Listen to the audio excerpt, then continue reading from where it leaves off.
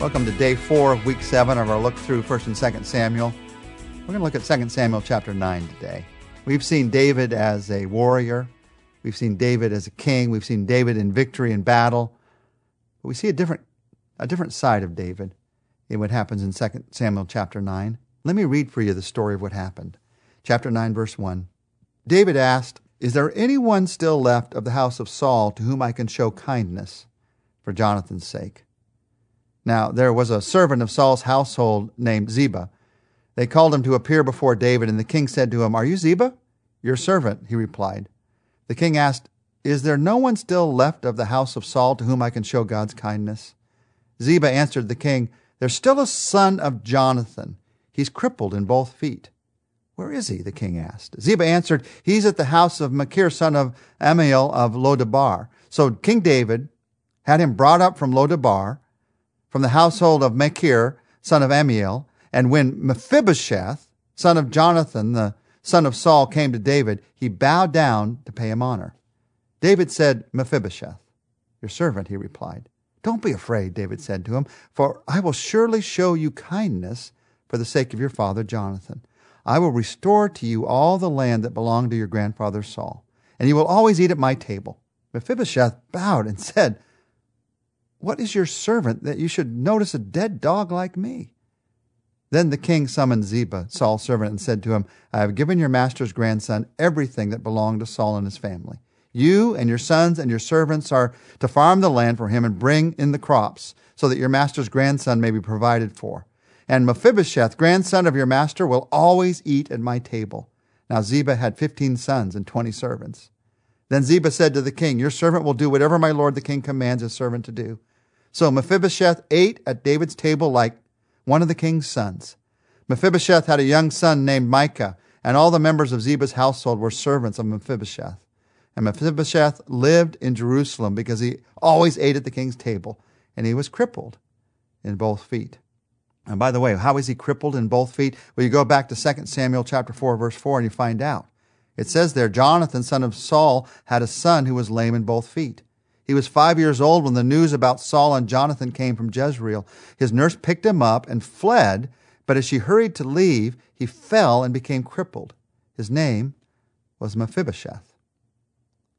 Now, first of all, let me just say, as you study through 1st and 2nd Samuel, you run into these Ishbosheths and Mephibosheths. There's a lot of names in here that aren't our kind of names, but they're the names of those people that lived then. And this name, Mephibosheth, lives forever as a story of grace.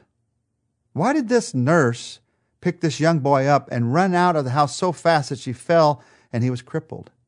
Because in that day, if you were part of the family of the previous kingdom and a new king came in, you were killed.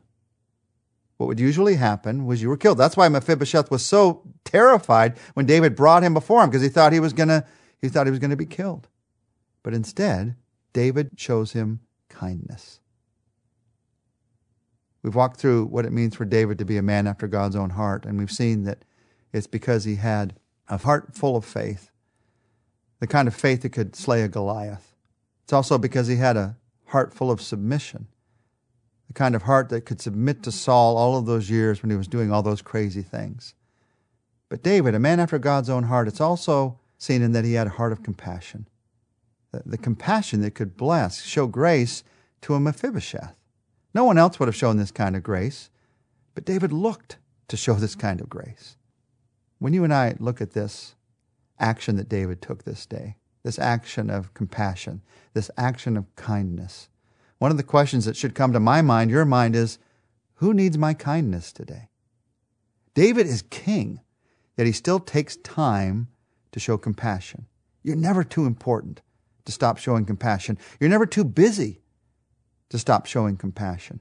Sometimes when we feel too busy, compassion goes right out the window. Often it does. And when it does, you realize something's wrong in my life. Because God has created us to show compassion. The Bible commands us to be compassionate to one another. The second commandment is love your neighbor as yourself. Show love to everyone who's around you. Now, how do you show compassion? Let's just think about that for a minute before we look at Mephibosheth a little bit more. How are you going to show compassion today? And let me give you 5 ways, 5 words that start with S. Be sensitive, be supportive, be sympathetic, be straightforward, be spontaneous. Thanks to Pastor Rick Warren for these 5 ways. Number 1, be sensitive. Be sensitive. That means you're listening for people's hurts. So often we run through life so fast, all we notice are our own hurts. But the truth is, everyone you meet today is hurting in some way. And when you're sensitive to those hurts, you have an opportunity to show compassion just in the moment, just to stop long enough or to look in their eyes long enough to say, I'm praying for you, I care about you. Be sensitive to other people's needs. You walk by somebody, you say, how are you doing today? They say, I'm fine. How are you doing today? They say, I'm fine. Walk by the next person, how are you doing today? Well, okay. Be sensitive to that moment. What do you mean, okay? How can I pray for you? Because you know something's going on in their life. Be sensitive. To show compassion, you also have to be supportive. Now, you can be supportive in a lot of ways, but one of the strongest ways is with your words. You can show kindness and compassion to others through the kinds of words that you share with them. Words not that tear down. We hear enough of those kinds of words in this world, but words that build them up. God is at work in your life. God does care about you. God loves you. God has a plan and He has a purpose for your life. Be supportive with your words towards other people. It'll shock people many times because they don't hear people talking like that often enough. Be sensitive, be supportive, be sympathetic. Be sympathetic with your feelings. Feel along with people the hurt that they're facing as you pray with them, as you put your arm around them, as you let them know that you're caring for them. Be sympathetic towards what they're going through in that moment. Compassion means not only that somebody says the right things, but I sense from them that they're feeling along with me the hurt that I'm facing in life. Be sympathetic. 5th way to show compassion, to show kindness, is to be straightforward. I talked a moment ago about being supportive with your words. That doesn't always mean that you say nice, really nicey nice things. Sometimes being supportive with your words is in a kind way saying the truth to someone.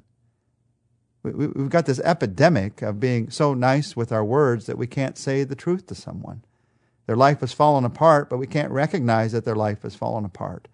There is some truth they need to hear, but we can't say the truth that they need to hear. They're running away from God, but you can't say in just a kind way, when are you going to realize that you don't have to run from God? He's the one who loves you.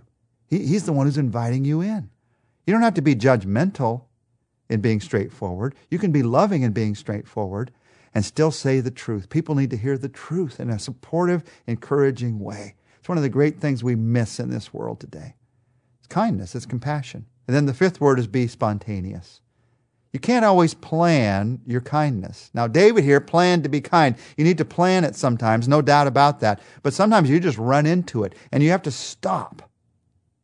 And you have to spend some time with that person. It might be just a minute. It might be an hour. In some cases, it might mean you change all your plans and you spend that day. In order to show compassion, kindness, you have to be spontaneous. If you look at the ministry of Jesus, most all of His compassion was shown when He was spontaneous, when He stopped in the moment to heal someone, to speak to someone. Who can you be compassionate to today? Where can you show kindness today, like King David showed kindness to Mephibosheth? Now, Mephibosheth, he's a picture of kindness, but there's something deeper here. Many, many teachers of the Bible see a picture of our salvation through Jesus in David's actions towards Mephibosheth. David is a type. He's a forerunner of Christ. He pictures for us many of the things that Jesus is going to do for us someday. He's not perfect. He's not Jesus, but he is a picture many times. And here you see in Mephibosheth the truth about us. Here is one who's fallen and crippled. And he's living on the outskirts of Israel, hiding, waiting his death someday. And he's brought in before the king. And instead of being given judgment, he's given grace. He's given the grace of the king. He's invited to sit at the king's table. This is the same thing as every one of us.